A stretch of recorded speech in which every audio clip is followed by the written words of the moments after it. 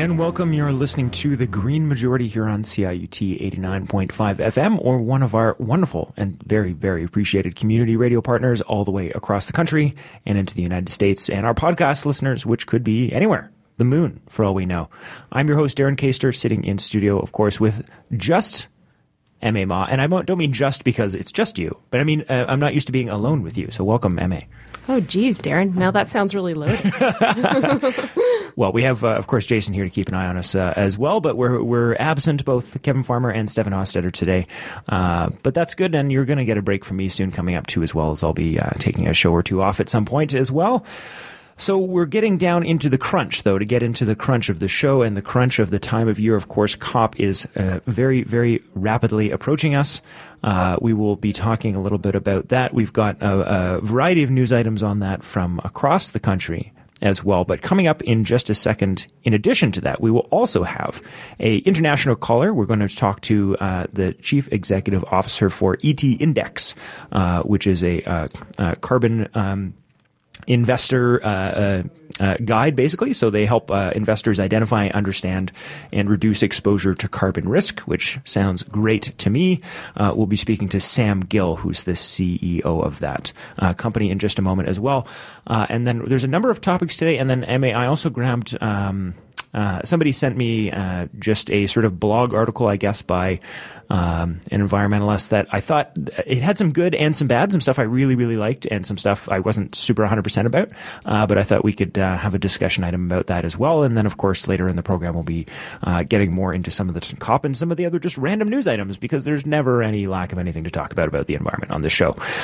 So as soon as I'm given the indication, we'll have Sam on the line in just a moment. But as a preview of that as well, we, of course, have a lot of conversation. The conversation right now, I think the big news story about COP as well, aside from the fact that we're absolutely sure that we're not entirely sure what we're going to be bringing to the table as far as Canada is concerned to the COP meetings. We've have some initial comments from none other than Stéphane Dion that he is pessimistic. Other people, Obama, saying very optimistic.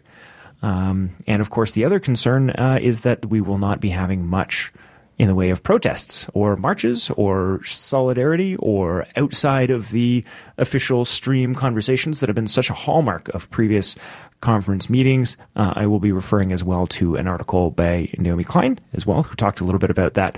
But just while we're waiting to get Sam on the phone here, M.A., I'm not sure if you had an initial impression of that. We'll dig into a little bit later, but if you had a quick thought on to how much you buy the security argument and whether you think that that's a legitimate reason to prevent marches. Well, I think it's really hard from where we're sitting to make any sort of critical assessment of security in Paris post the very extreme incidents that happened. However, I think what this highlights is that it's really important that marches around the world or events around the world in a way make up for the lack of a People's Climate March in Paris. We were really expecting something as powerful as the march that we saw right before the UN Summit on Climate Change in New York City. And there is actually fantastic momentum happening around the world with people mobilizing. We just saw Melbourne report in with 60,000 people, if you can imagine, on the streets. So more on that later, but I think it just emphasizes the point of the work we need to do in other parts of the world. All right. And I understand we have Sam on the phone, so thank you for joining us very much. Sam Gill. Hi there. Thanks for having me. Absolutely. So I would like to ask you a little bit first about your company. So I just did a very, very brief description there, which was that you help guide investors to shield themselves from carbon risk. And I wanted to, before we get into sort of some of the meat, you've sent me a few blog articles to read over, and we would like to talk about Paris a little bit. Do you want to just do a sort of a little bit more full explanation of what that actually looks like? What type of things are you advocating, and how do you help protect people from carbon risk? Sure. So I guess we're interested in helping investors manage carbon risk, but we're actually also very much interested in trying to reduce the collective climate change risk. And the way that we do that is that we rank the biggest companies in the world based on their carbon emissions. So these rankings are really designed to create a dynamic incentive for each and every constituent to be competing relative to one another. And by by that I mean that a company has to be transparent, so actually disclosing its emissions, and ultimately to have lower emissions in order to move up the ranking. Then we link these rankings to a series of investable indexes. So just like the S&P 500, for example, you're still investing in all of the largest listed companies, but we shift the weighting from the high carbon to the low carbon companies. And really the logic there is that if enough investors begin to use this system as opposed to the conventional model, then we can start to shift capital from high carbon to low carbon companies. And by virtue of doing that through a public ranking system that is then linked to an index, this is designed to really create a positive feedback loop between the two, such that companies know that the only way they can get more capital invested in them is by lowering their emissions. So this is called environmental tracking, which is what the ET in ET index stands for, and that's basically what we're doing. One of the things that I thought you might have a unique perspective on was we've been talking a lot on this program recently about how there seems to have been a sort of a big lurch in the amount of impact that conversations about climate and sort of quote unquote the demands of activists are being taken seriously, not just with the sort of recent red wave election of Justin Trudeau here as the Prime Minister of Canada, but also, you know, we're looking at things like the hashtag Exxon New and pursuing criminal charges possibly against Exxon for lying to people. There seems to have been a big lurch in sort of public opinion and the willingness of people to listen to scientists, and also the willingness of people to actually go after some of these bigger companies who have been, not only high on the polluter list, but also you could say very, very low on the moral list. And we talk about that from that sort of like ethical standpoint. I'm wondering if you can tell us a little bit more about sort of the numbers behind that. What have you noticed also a correlating big change in companies' interest in protecting themselves from carbon, and investors interested in this? Has this shown up in your data? Yeah, I mean, I think we see, we've seen, generally speaking, the level of disclosure of companies getting better. There is an organization out there called the Carbon Disclosure Project, which surveys the world's largest listed companies, and I think they actually had more companies reporting to them in 2014 than they did in 2015, so a slight drop. But that's not necessarily indicative of the general trend. I mean, I think you see... I've been working in this field for about 5 years now, and I have to say I have become increasingly optimistic, even though we near the point of no return at an ever-increasingly fast pace. But the fact that you now have large companies, particularly from oil and gas, that are actually calling for a carbon price, primarily because they're actually interested in focusing on certainty, which is a risk that they can actually manage, as opposed to this sort of nebulous idea that a carbon price is coming, but they don't know how much it's going to be and they don't know when it's coming. So I think there has been a shift. I think there's a lot of companies that are starting to realize that actually not only can they have a sort of PR win if they're on the right side of that transition and they are seen ultimately to be taking it seriously. So you've got companies like Unilever, for example, that certainly portray themselves as being forward-looking. But, I do think it's always hard to cut through the greenwash versus real tangible action. And so that's always the challenge. But yeah, I do think there is an increasing momentum within the business community towards ultimately more meaningful outcomes. One of the things that you noted in one of the blog articles that you forwarded along was that just 90 companies cause about 2/3 of man-made carbon emissions. I think there's a number of things in there that we could unpack, but do you want to just talk a little bit about that sort of statistic? Who generally are these companies, and does this mean that we have more leverage because we're talking about a small group of companies that maybe we could exercise influence on? Yeah, I mean, I think that... it's interesting, actually. I watched the documentary Cowspiracy last night, and the main point was actually that there's an awful lot of emissions coming from farmed agriculture. So I have to say we shouldn't forget about that as well. But certainly, I mean, companies do account for an awful lot of emissions. And I think what's particularly interesting is that an awful lot of these companies are listed companies, which, although a lot of people don't necessarily, certainly in Europe anyway, have that feeling of empowerment, but we as pension fund holders and investors, whether that be through our work or through our government, are major stakeholders in the global economy, and actually through the redirection of capital in our pension funds, we can influence those companies. So yeah, I mean, I think that that there are. I guess it's hard to go into specifics on all of the numbers, but there are the usual suspects, whether that be non-renewable resources, mining, oil, gas. And these are sectors that are contributing significantly to the amount of emissions out there. And when we actually consider the supply chain emissions, that's a really key component there. These figures really start to add up. So, for example, if you're thinking about an oil and gas company, they may be extremely efficient at actually taking, let's say, the oil out of the ground. That would be their direct emissions, and maybe have a relatively small footprint in that respect. So I believe ExxonMobil is an example of a company like that. They're very efficient at what they do. But actually, if you're not considering the supply chain emissions, so in this case, when that product is actually burnt by, everybody who's driving around in their cars, then you're really missing the picture.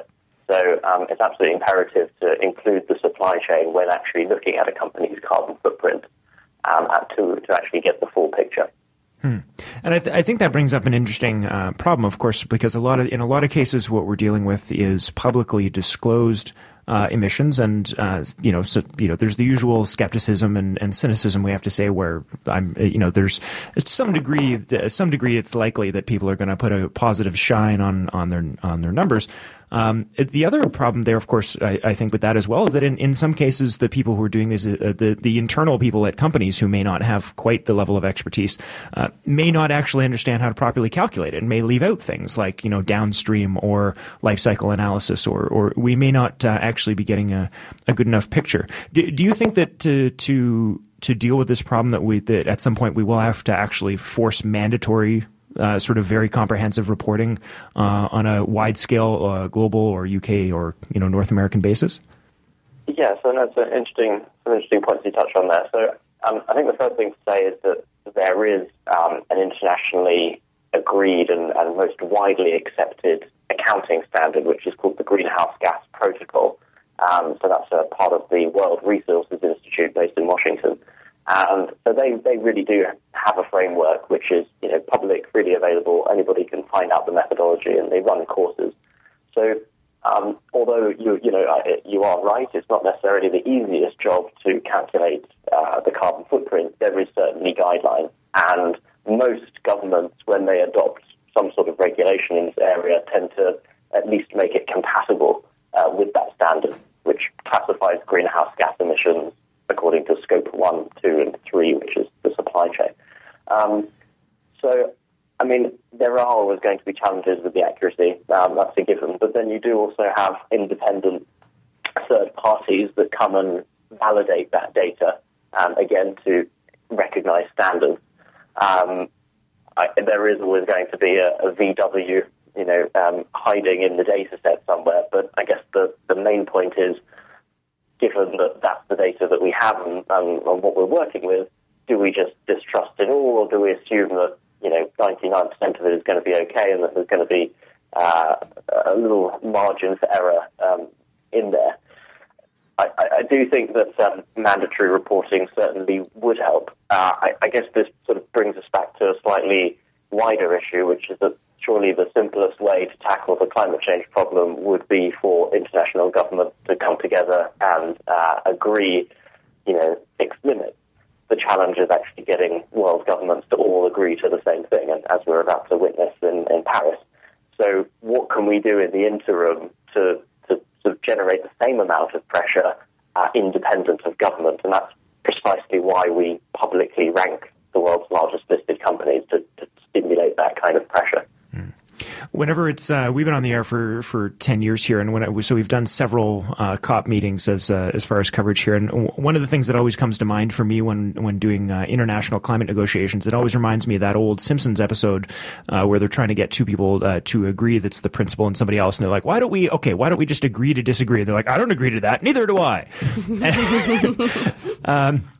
So going into that, we've just got a couple of minutes left. And again, if you're just tuning in, we're talking to the Sam Gill, who's the CEO of the ET Index, which is the Environment Track Index, who helps investors understand and reduce their exposure to carbon risk. Sam, what I'm hoping you'll do here, just with our last couple of minutes, is let us know a little bit what you specifically are looking for. Are there any sort of key indicators that are going to give that we should be sort of paying attention for as we go into the talks here and hear some of these commitments that are companies saying? Are there any keywords or key proposals that you think will sort of indicate to you one way or the other if we're going to have a quote-unquote successful agreement? So I guess I'll give you a slightly different perspective than probably the one that you'll hear most of the time. I actually don't think it matters what is going to concretely come out of Paris. I would say that the single most important thing is the perception of what comes out of Paris. And ultimately, if the perception is that it is a good deal, and obviously the French and everybody else will do their best to put their most positive PR spin on it anyway, that in itself will be enough to cajole investors into moving away from high carbon companies towards lower carbon companies. And for me, that is the key thing. All of the agreements in Paris are almost, it doesn't really matter unless they're obviously 100% perfect, as long as they can shift capital, because that's ultimately what will drive the change. And so it's really about perception. I think that's a good point and interesting. We'll Emma and I will dig into that a little bit later in a further section when we come back from the break. But just while we've got you, I have one final thing we wanted to get to you for, which is that I think I may have actually neglected to point this out, but we are actually speaking to you from the UK, and I was wondering if you would just maybe give us an overview of anything that you positives, negatives, concerns, or whatever, just specifically from an EU or even more local UK sort of perspective about what sort of local governments are doing there, and if it seems like they are willing to come and have a serious conversation about reaching a serious agreement, what the sort of water seems like over there. Yeah, well, I think the EU perspective is a very positive one. I think the EU has generally taken a lead on climate change issues, and the argument has typically been, well, we'll go further if everybody else will, and now we see the US and China. So unfortunately, the UK is pretty bleak. This Conservative government that came in saying that they're going to be the greenest government ever, I'm afraid that was complete nonsense. They're taking all kinds of measures that are very depressing from an ecological standpoint. So although we have a very positive law, which means that in the UK, and I believe this is the only one, possibly Finland might join the pack, but committing us to reduce our emissions by 80% by 2050, which is very impressive. However, the current policies of this government are making that very challenging, and it's quite likely that we're going to miss quite a few of the targets that we've set ourselves. So, that's cuts to renewable energy, scrapping of a competition to fund carbon capture and storage, and just generally a kind of drive towards removing as many policies as possible that appear to be green. So currently exploring adding another runway at Heathrow, which, again, the Prime Minister said he would never do. As I say, it's very depressing. Never for a politician is usually about 12 and a half seconds. I'm afraid we're out of time, but I want to thank you very much for your time. Again, we've been speaking to Sam Gill, who's the CEO of ET Index, which is a carbon tracking service. You can find a blog on their website. They've got portfolio carbon footprinting. They've got their listing of the ranking reports as well. So lots of interesting info there. And if you're interested on following Sam on Twitter as well, you can follow him at The Carbon Kid, which I thought was pretty good as well. And if you didn't catch that, or if you forget, it will all be on the website as well at greenmajority.ca later on today. Thank you again for your time, Sam. Thank you. All right. And now we're going to go to Jason, who is our technician today, who's going to tell us what we're going to be listening to right now. Well, I thought I'd do something a little bit different this week, and I got some friends on my Facebook page involved, and I got some suggestions. And they came up with some good ones. So this is James Wyatt Crosby and his song OTOTW.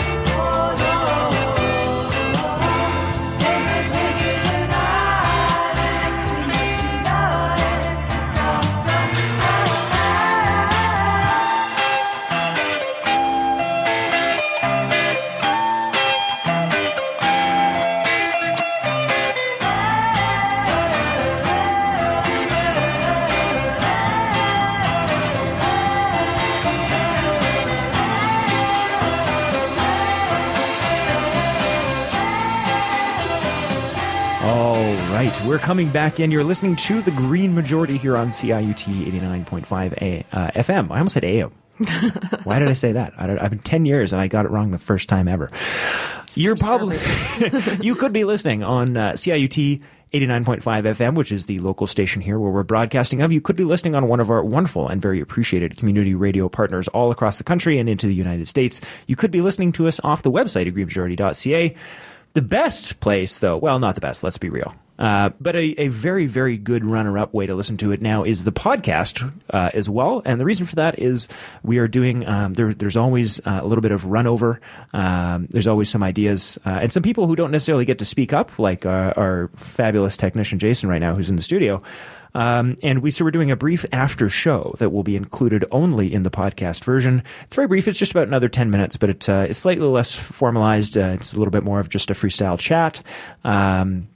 And allows us to sort of finish our thoughts. So if you enjoy the show, I recommend going and checking out the podcast because there's just a little bit of extra show for you if you do that. It can be found at greenmajority.ca. With that brief internal commercial over, Emma, we're going to talk a little bit about COP now. Excellent. That's one of my favorite topics.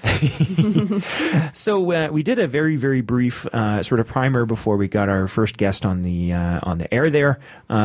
There is a number of course, of things to talk about. But what I wanted to start with was Naomi Klein, who's not surprisingly at all been very prolifically writing articles everywhere that will print her over the past several months for obvious reasons.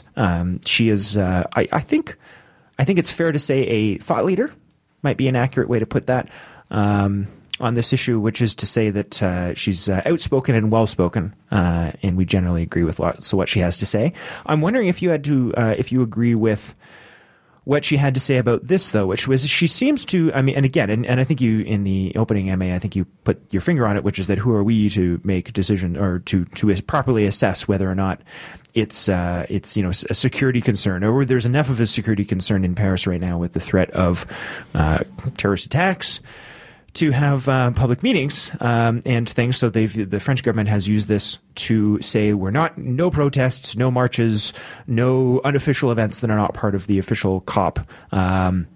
What was really interesting, though, and I will leave you to comment on this as well, is that Naomi Klein also points out in the article, which we'll have linked on the website, of course, that they're not stopping all sorts of other things. Like, for instance, there's concerts still going on, and there's a bunch of sports games, and all the Christmas markets are still out. So I think it would be fair to forgive people for seeming like they just really wanted an excuse to prevent marches, or not. I think you could easily be of two minds of that issue. I'd like to know what your impression is, Emma.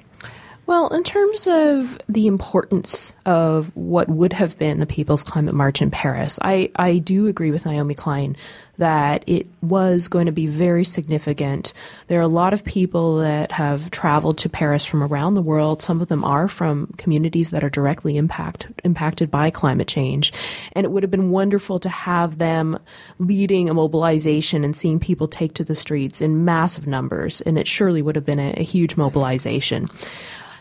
That being said, I think what we need to look at is that, yes, one of the unfortunate consequences of acts of violence is that they do damage to things that are at the polar opposite, which is the global community coming together around a common critical cause.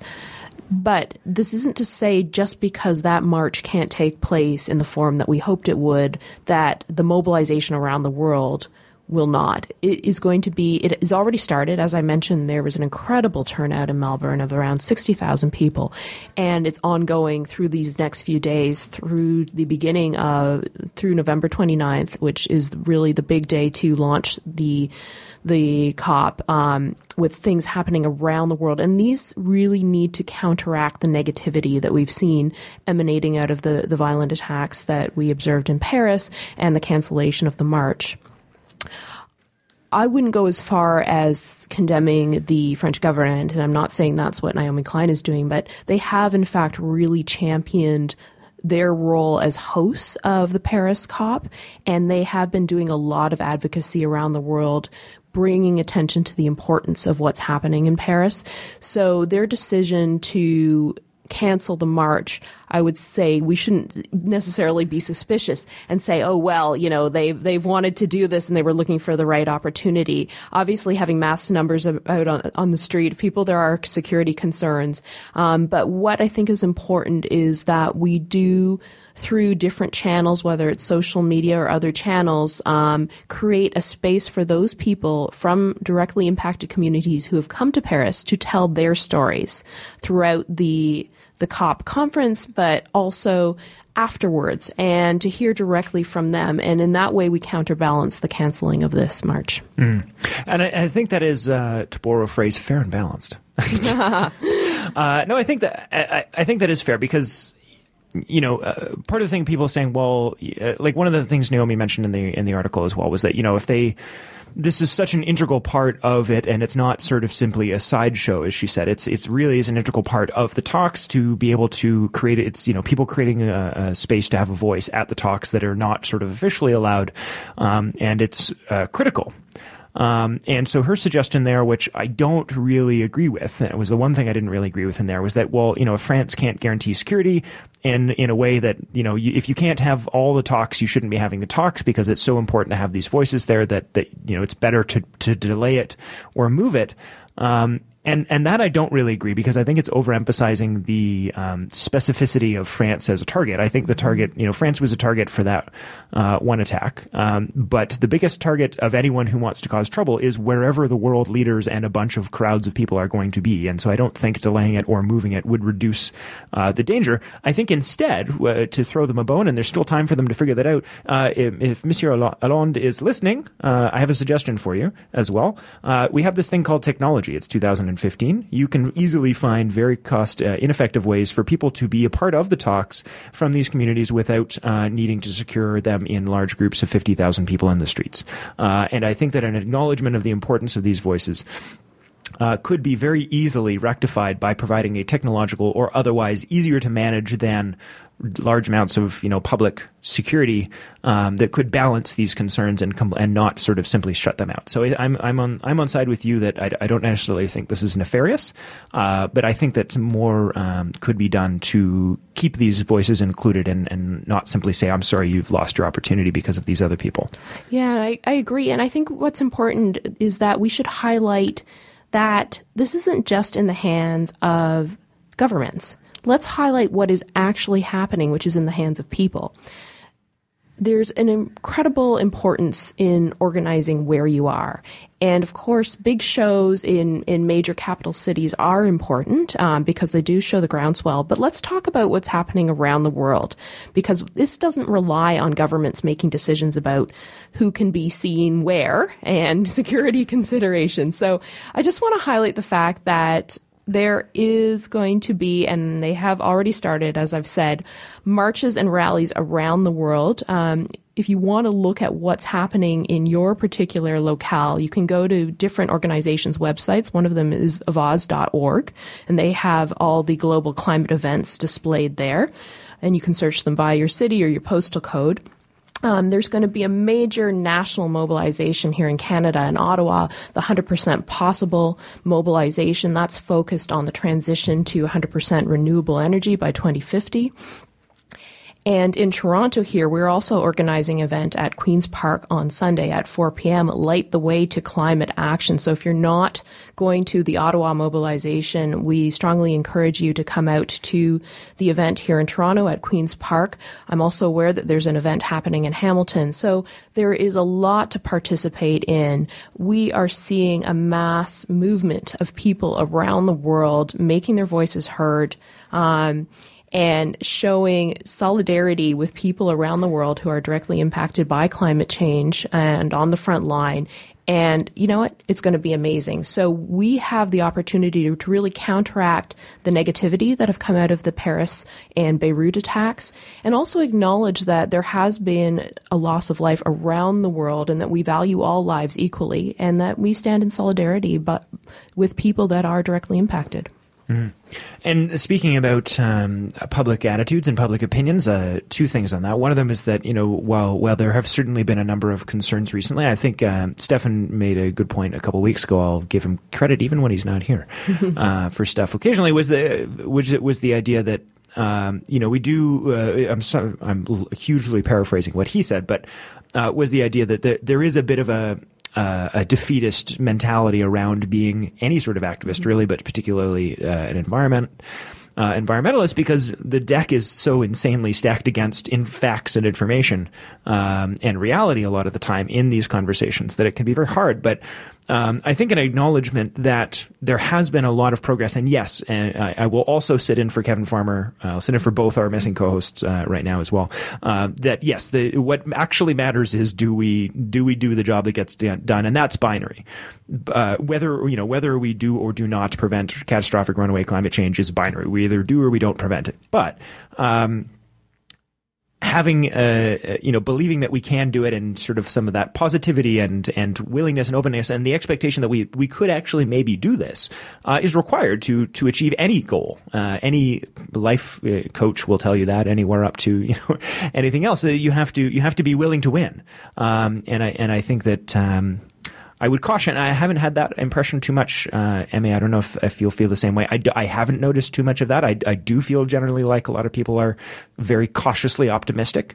A lot less cynicism at the moment, as far as I can tell, from previous COPs where we went in and basically were like, okay, this is not going anywhere. And the last thing I want to add, of course, to that was that I can quantify this to some degree, which is on one of the articles we'll have linked today. There was a recent survey, in fact, so recent it's from this month in 2015 of 1,500 Canadians by Oracle Poll Research that said that 84% of Canadians say investing in renewable energy should be the third highest priority of the federal government out of a possible 7. I would put it at number 1, but 3 is good. This is what I'm talking about. We have 3 is a good thing. 78%, sorry, I'll just get through the other two. 78% believing protecting the climate is more important than building pipelines and developing the oil sands, and 70% that Canadians want federal government to commit to legally enforce the limits on carbon pollution. So those are all good things. We should be happy about that. Yeah, I absolutely agree. And I just want to bring it back to what our guest said this morning about the importance of perception. Now, some people might actually say, well, what about substantial action? But perception is part of that equation. So if people come out in mass numbers and send a strong message to politicians react directly to public perception on an issue. The markets react directly to public perception. And there's a dynamic interaction between politicians, public perceptions, and the market and how companies behave. So I think, we should not underestimate the impact of people coming out in droves and making their voices heard. This is not in any case, an action that will be ineffective in changing the course of policy and decisions. COP may not culminate in everything that we're hoping it will. And, there has been, I just want to flag this up because we need to be pragmatic about it. There has been pushback from the U.S., as much as they've been championing this, on it resulting in binding emissions targets. Now, the EU has taken a really strong position, and they have been championing this to be a legally binding agreement. We don't know as a certainty that will be the end result. That's what we want to see, and we definitely need to keep up the pressure. But there has been a lot of back and forth around whether or not that will be the outcome.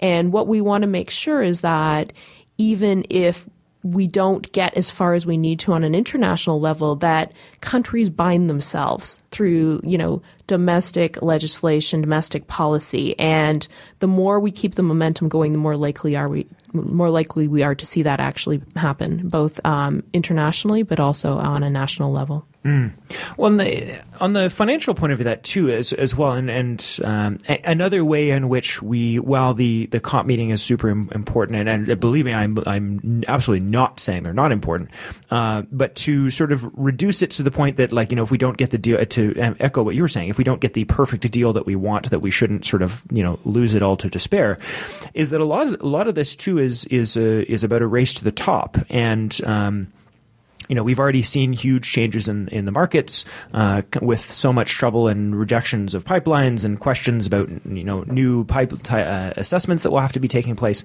Companies like Exxon and TransCanada have taken huge hits to all sorts of things. They're very questionable investments, I would say, at best at the moment.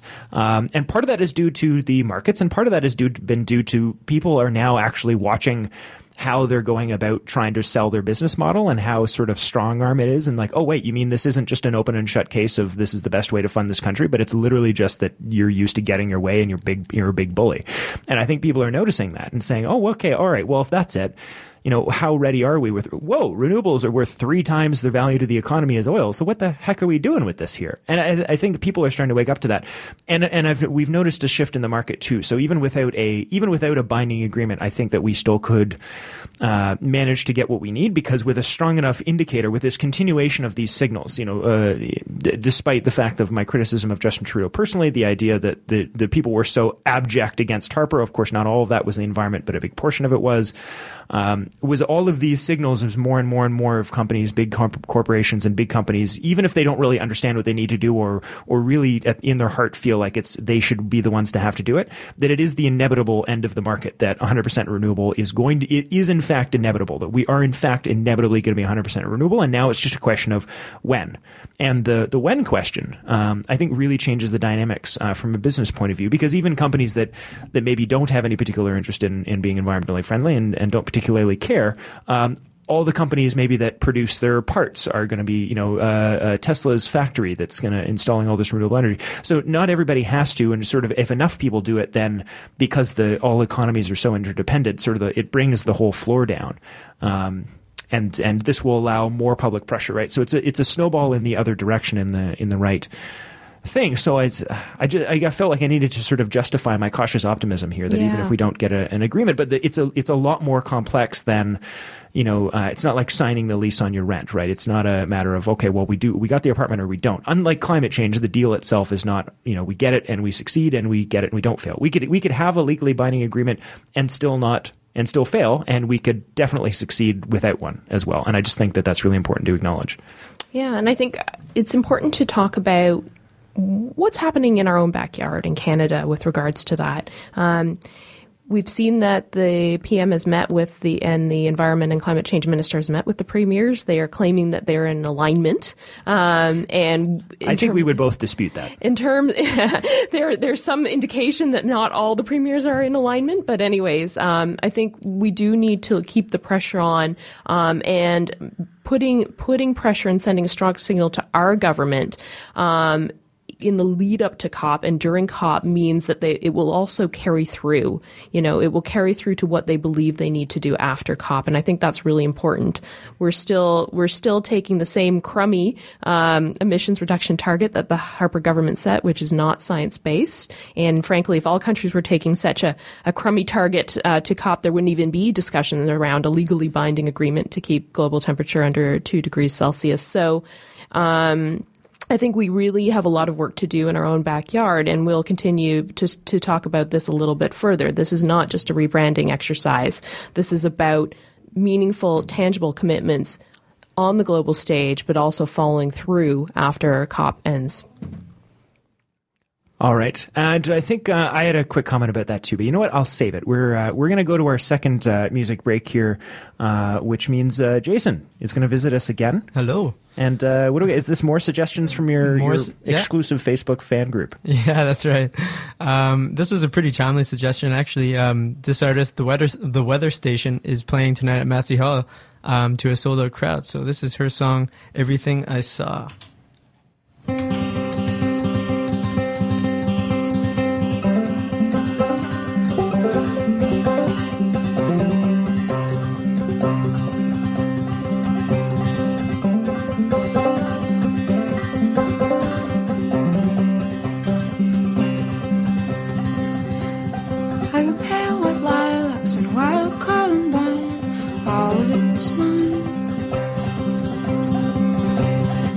Recycling bins, are your watermelon vine, all of it is mine.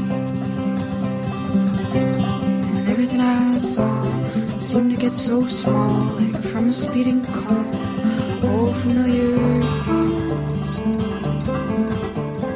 I made hard-made bread, rhubarb berry fool, and I gave it all to you.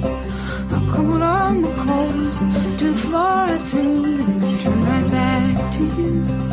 My rotten sold fence, my sagging hydro line, all of it is mine, all of it is mine. My skin at night and my muddy street light shine, see the hopping round skyline, and all of it is mine, all of it is mine. And all the while I shrunk, I pulled my clothes around like my body I could drown.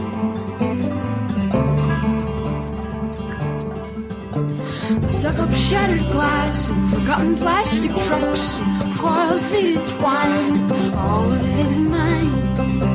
My buckling plaster walls, garlic snake and wind, all of it is mine. And everything I knew, I seemed to see right through, like cheap cotton skirts, like the man who wants to keep all these things I knew.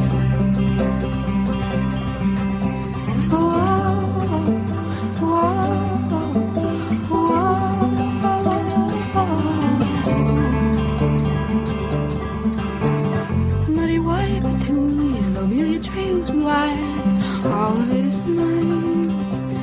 Iris shut up high, and white lilies tumbled shy, all of it is mine. I dug up all my carrots in their wild orange hue, and I gave them all to you.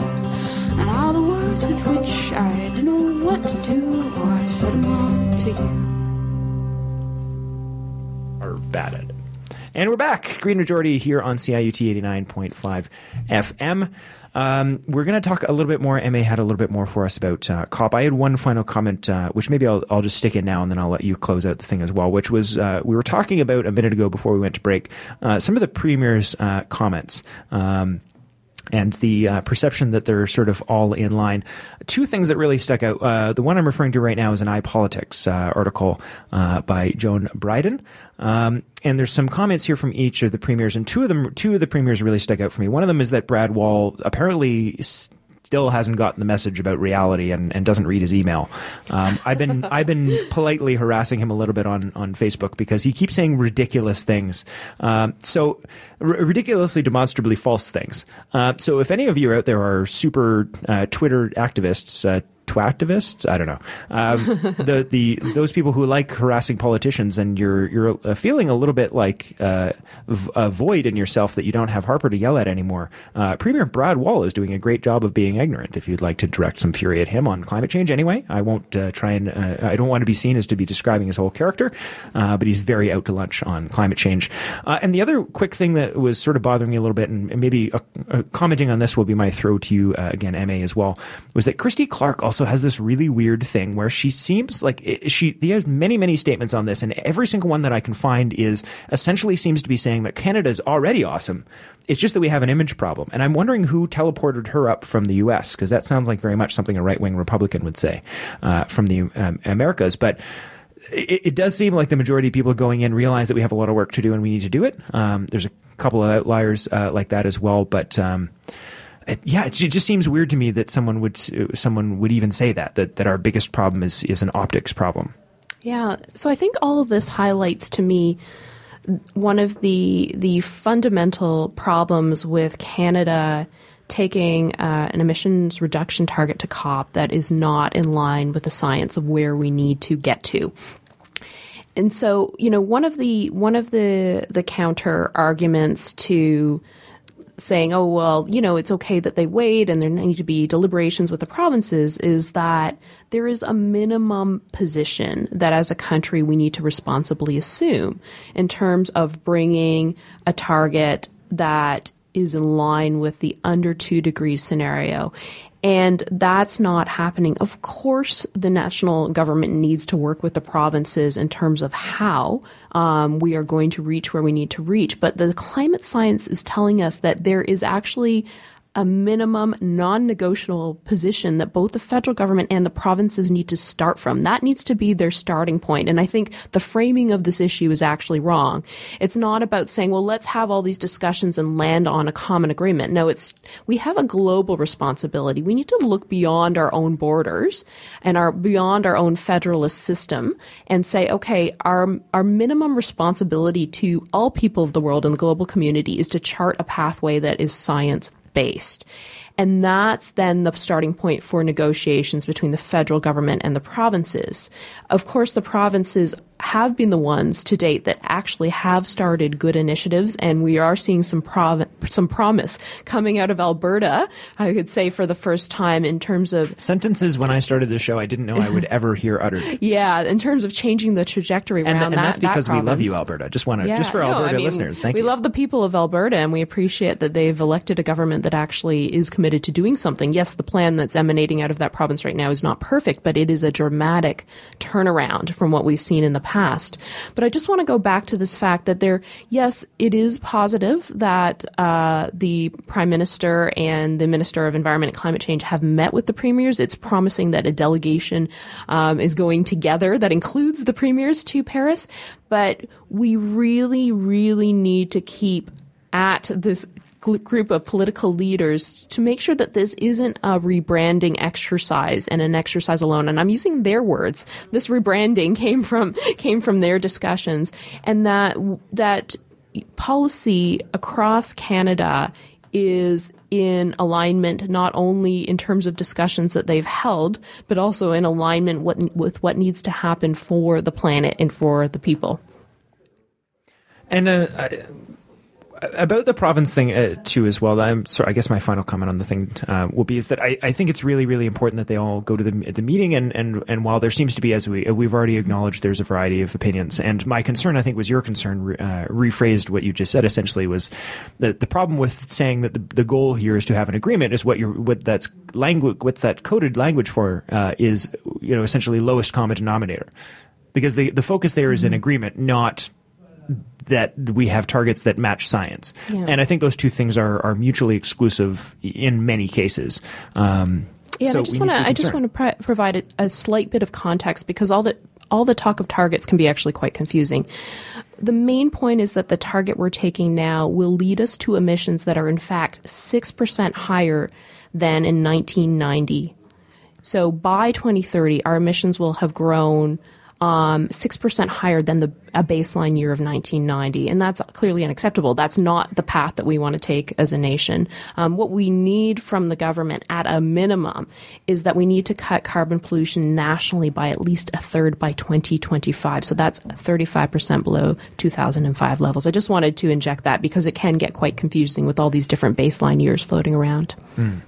And we're into the final 10 minutes here, Emma, and I want to take a slight tack change. I teased earlier that there was an article, and I kind of surprised you with it, so I don't know if you've got a chance to get all the way through it. But it's an article on, again, this will all be linked on the website, but it's an article linked from the Wake Up World website, and it's by an unabashed environmentalist. In fact, the author, the first of the two authors is Derek Jensen, who is a member of the steering committee of the Deep Green Resistance, and I just wanted to read that for context. So these are people who are self-identifiedly very serious about this topic, and the article was interesting. And there's some stuff I agree with in here, and some stuff I'm not entirely in agreement with here.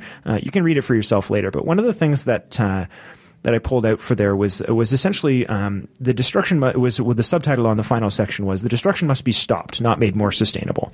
And what it's talking about is the idea that a lot of these conversations, now that sustainability is kind of the buzzword, so the conversations are kind of essentially, and this point I think that was devastatingly true, and I agree with 100%, which is the idea that essentially the conversation now is, okay, how do we keep doing what we're doing now, but force it into the box of some amorphous thing called sustainability, and not just the inherent understanding that there's no way to make 1 + 5 + 7 + 2 = 3. It doesn't matter what order you put those numbers in.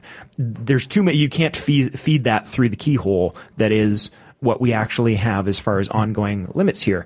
And so to get philosophical here at the end of the show, and feel free to tie this back into anything we've already been talking about, was that idea of, to get an agreement, it seems like some entrenched powers that are not going to willingly give up their influence, power, and wealth are going to need to do so. It seems incompatible, at least our current understanding of what sort of global economics looks like is increasingly seeming to just be fundamentally incompatible with true sustainability, as opposed to this notion of, let's take the way things are here and try and improve them shade by shade over time until eventually we get to this point where the environmentalists lay off our back. And I thought you would certainly have something to say about that, but I have no idea what it is. Well, I think that anyone who's opened their eyes to really taking in what all of this means, and that is daunting. Let's acknowledge that it can be daunting. We'll realize that there needs to be a fundamental transformation, and I don't use that word lightly. So it's not just about a collection of various sustainability initiatives, some which may have varying degrees of impact, but it is about changing a lot of the systems that underlie our society and drive the kind of things that lead to societies being highly dependent on oil and gas, for example.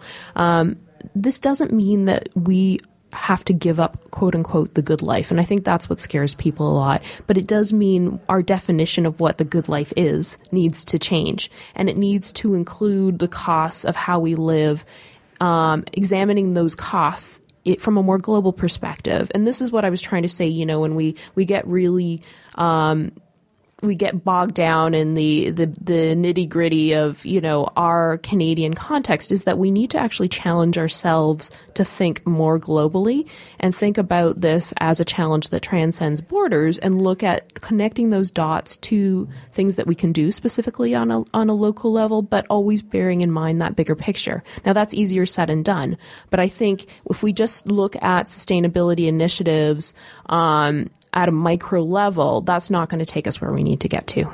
Ooh, I wasn't sure if I was going to get a segue, and you just gave me a perfect one. We didn't collude on that, by the way. Ooh, oh, that was awesome. Okay, so there was something I wasn't sure. We have like 3 minutes left. So there was something I wasn't sure if I was going to bring up, and you just gave me the perfect opportunity to do so.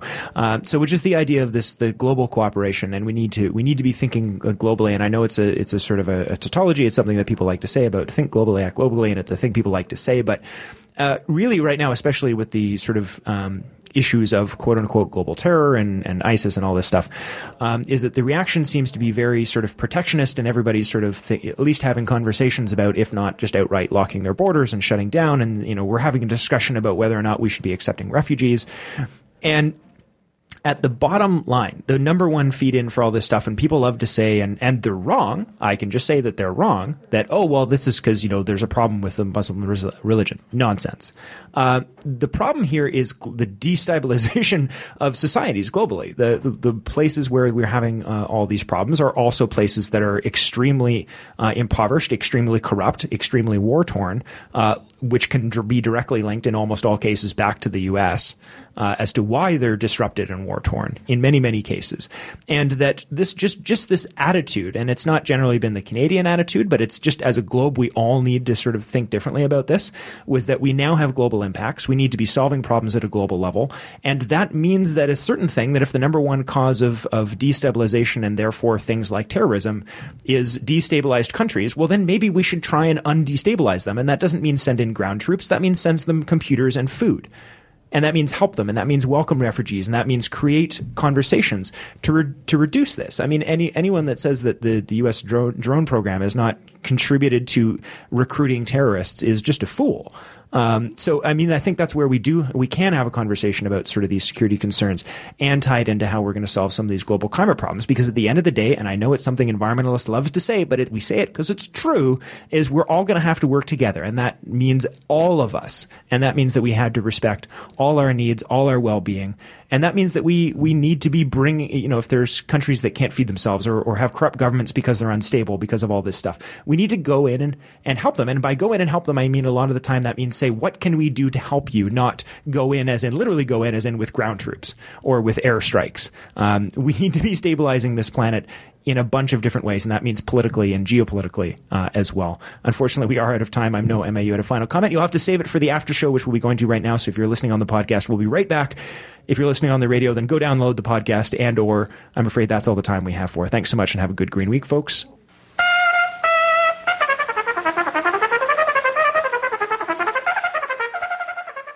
The Green Majority program is also brought to you in part by some of our awesome members. Keep in mind, if you would like to support the climate cartoons and some of our other non-radio activities, you can support us by becoming a member. So go to the homepage. There's a button that says, how can you help? There's a number of things you can do that are free. And then you can also become a member. That would be great. And we'll talk to you in a second. Woo.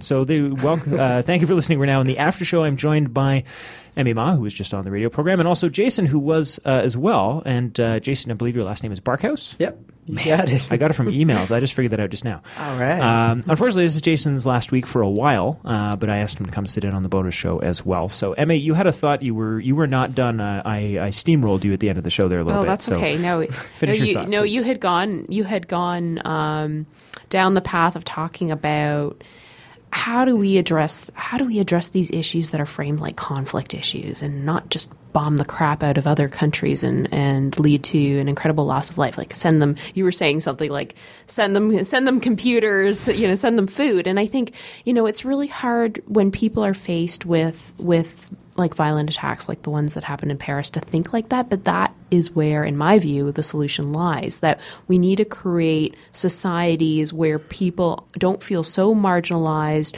or they're not so impoverished that they feel their only out is to engage in this kind of extreme behavior.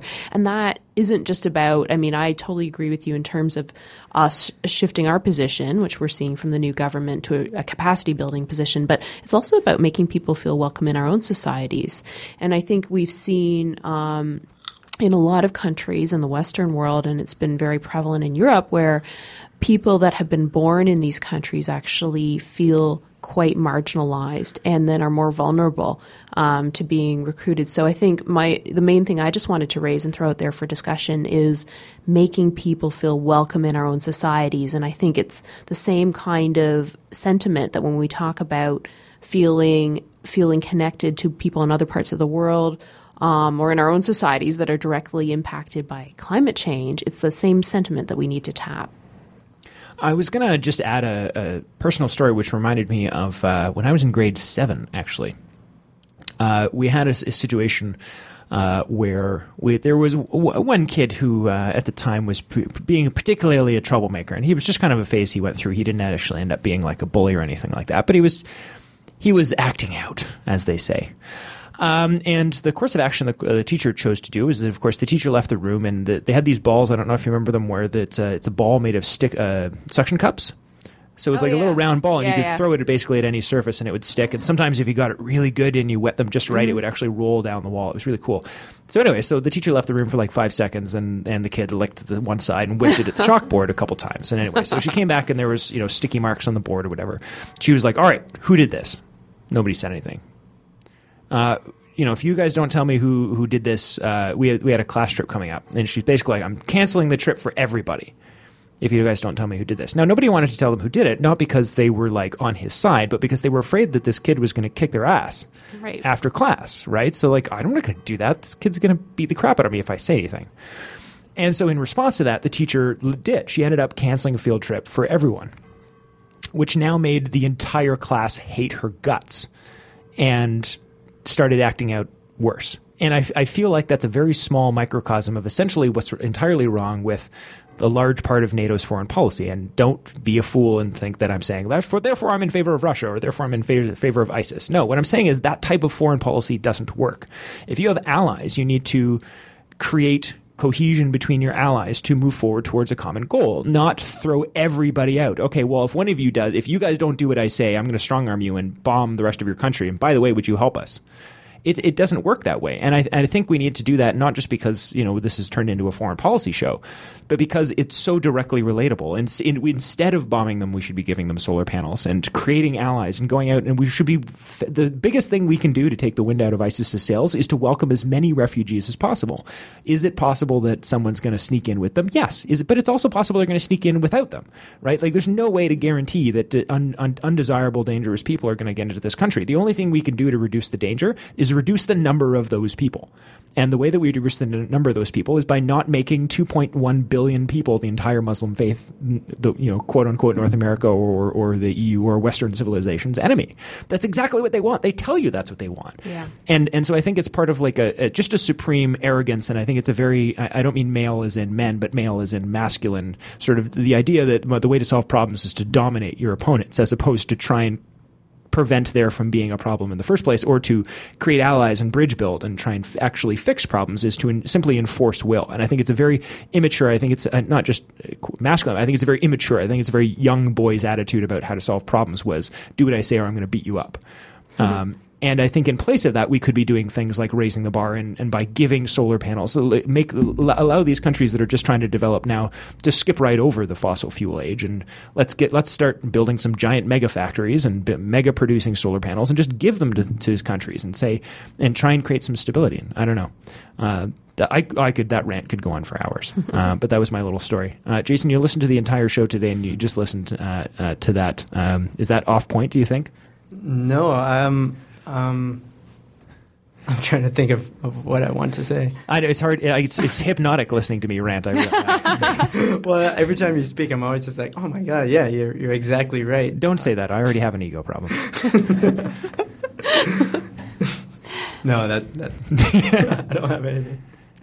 I think, so we've been hearing a lot about in our Canadian news about welcoming, 25,000 Syrian refugees and then balancing the compassion with the concern. And I think there are a couple things that I feel as a society we need to not lose sight of. If we do the best job possible in welcoming these people, we minimize any potential risk to our society. That is the best security measure, is to actually integrate people and give them the supports they need to feel welcome and flourish in our society. And we can do it. I mean, we are, unless you are an Indigenous person in this country, we've all come to this country at different stages, our ancestors have, and we are a model of the fact that we can have people arrive and actually succeed in our society. We have a lot of challenges, of course. We're not perfect, but we have some demonstrated success in that model, and we just need to keep reinforcing that in terms of making people feel welcome. And then the other thing is, there's no guarantee if somebody intends to do violence, there's no guarantee that they're going to be necessarily someone that's recently immigrated to the country. They can be somebody who's born and raised here. They can have, their families can have been here for many generations, or they could have come as a child. We can't control that, so we shouldn't let paranoia around these things drive policy. Of course, in any sort of immigration policy or settlement of refugees, you need to take a balanced approach. Government has processes and procedures, and those need to be there. But for us as a society, we have a collective responsibility to make people feel welcome, and they will add value to our society. I think on that, we'll probably close, but maybe a final thought at all about that would just, I guess, I don't know. I was just mentioning to you in the interim there, and part of the reason why this particularly is on such an edge for me, and why I'm doing. I feel like fired up. Yeah, I'm all fired up. Well, also, and I feel like I have a responsibility to talk about it because I have a platform through the show. Is that so we had our office is the Center for Social Innovation. There's a number of internal members, and one of the emails that was sent out through the internal listserv, which goes out to about 10,000 people, was that a new group, actually more than one group. So there was a couple of groups that already worked in sort of quote unquote in this sector. And that it did similar things. And then I saw an entirely new created group just created for people in Toronto for essentially, it didn't specifically say white people, but essentially for white people to escort visible Muslim people who are visibly Muslim, or people who wear hijabs, or anyone who might be concerned about their safety, to essentially walk them home or walk them to the bus stop so that they're not assaulted or harassed.